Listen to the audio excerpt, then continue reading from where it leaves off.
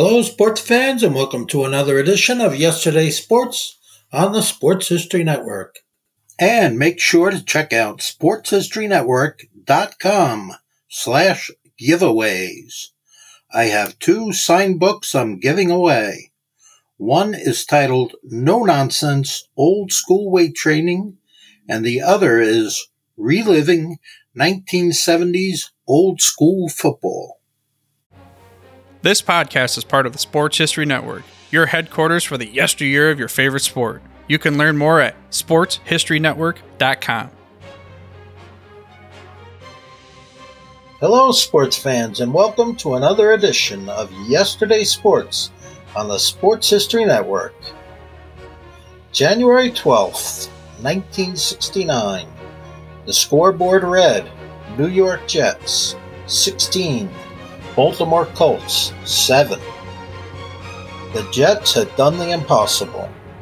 They had just beaten the mighty Baltimore Colts, a team that many thought to be, up to that time, the best in the NFL history.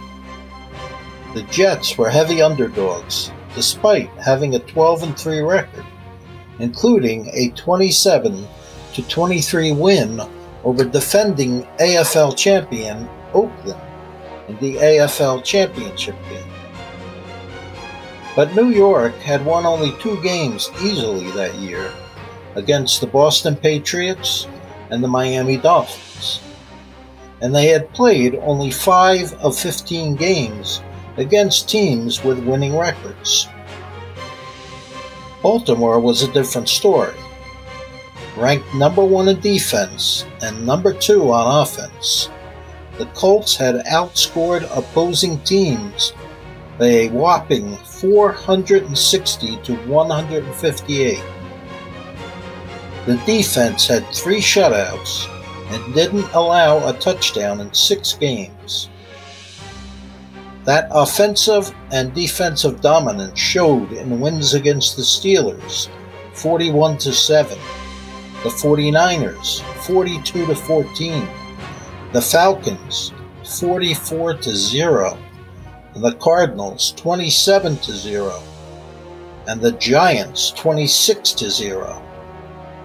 The only blemish on an otherwise perfect season was a 30-20 loss to the Cleveland Browns. But later, Baltimore avenged that defeat by humiliating the Browns 34-0 in the NFL Championship game. In addition to the Colts' strength, many analysts and fans believed the Jets played in an inferior league. The AFL hadn't fared well in 2 prior Super Bowl matchups, losing to the Packers both times, Kansas City in Super Bowl I and Oakland in Super Bowl II. Neither game was close. So how were these Jets able to upset the seemingly unconquerable Colts? Some claimed the fix was on. Others thought the Colts were overconfident. And some felt that the Jets didn't get the credit they deserved. Whatever the reason, the 1968 Colts aren't remembered as the best team in NFL history because they didn't win the Super Bowl. Instead, the prevailing view is that Baltimore lost in one of the biggest upsets in football history. But redemption would come. Baltimore won the big game 2 years later, as the Jets went 4-10 that year. Don Shula, the Colts head coach in 1968, wasn't with the team in 1970. Shula coached the Miami Dolphins to a perfect 17-0 season in 1972, the only undefeated season in NFL history. Other great teams lost the Super Bowl. The 1969 Minnesota Vikings, the 1983 Washington Redskins, and the 2007 New England Patriots. But for my money, the 1968 Baltimore Colts are the best team ever to lose the Super Bowl. At the Sports History Network, We're all about sports yesteryear, and so we're pleased to introduce you to Row One, an online memorabilia gallery and shop that brings sports history to life. The Row One gallery includes over 5,200 reproduced prints of team posters, game program covers, game tickets, advertisements in baseball, pro and college football, pro and college basketball, and more. And any gallery item may be printed in a variety of sizes on wood, metal, canvas, acrylic, or poster paper. And in the Row One shop, check out thousands more unique items with retro and historical designs dating back to 1876, including t-shirts and long-sleeve shirts, phone cases and mugs, blankets and pillows, towels, and even shower curtains. Go to sportshistorynetwork.com/row1 for access to the full Row One catalog for gallery prints and gift items.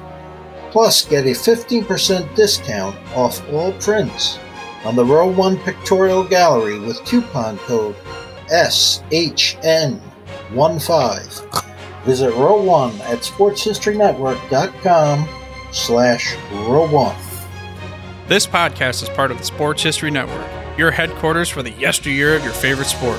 You can learn more at sportshistorynetwork.com.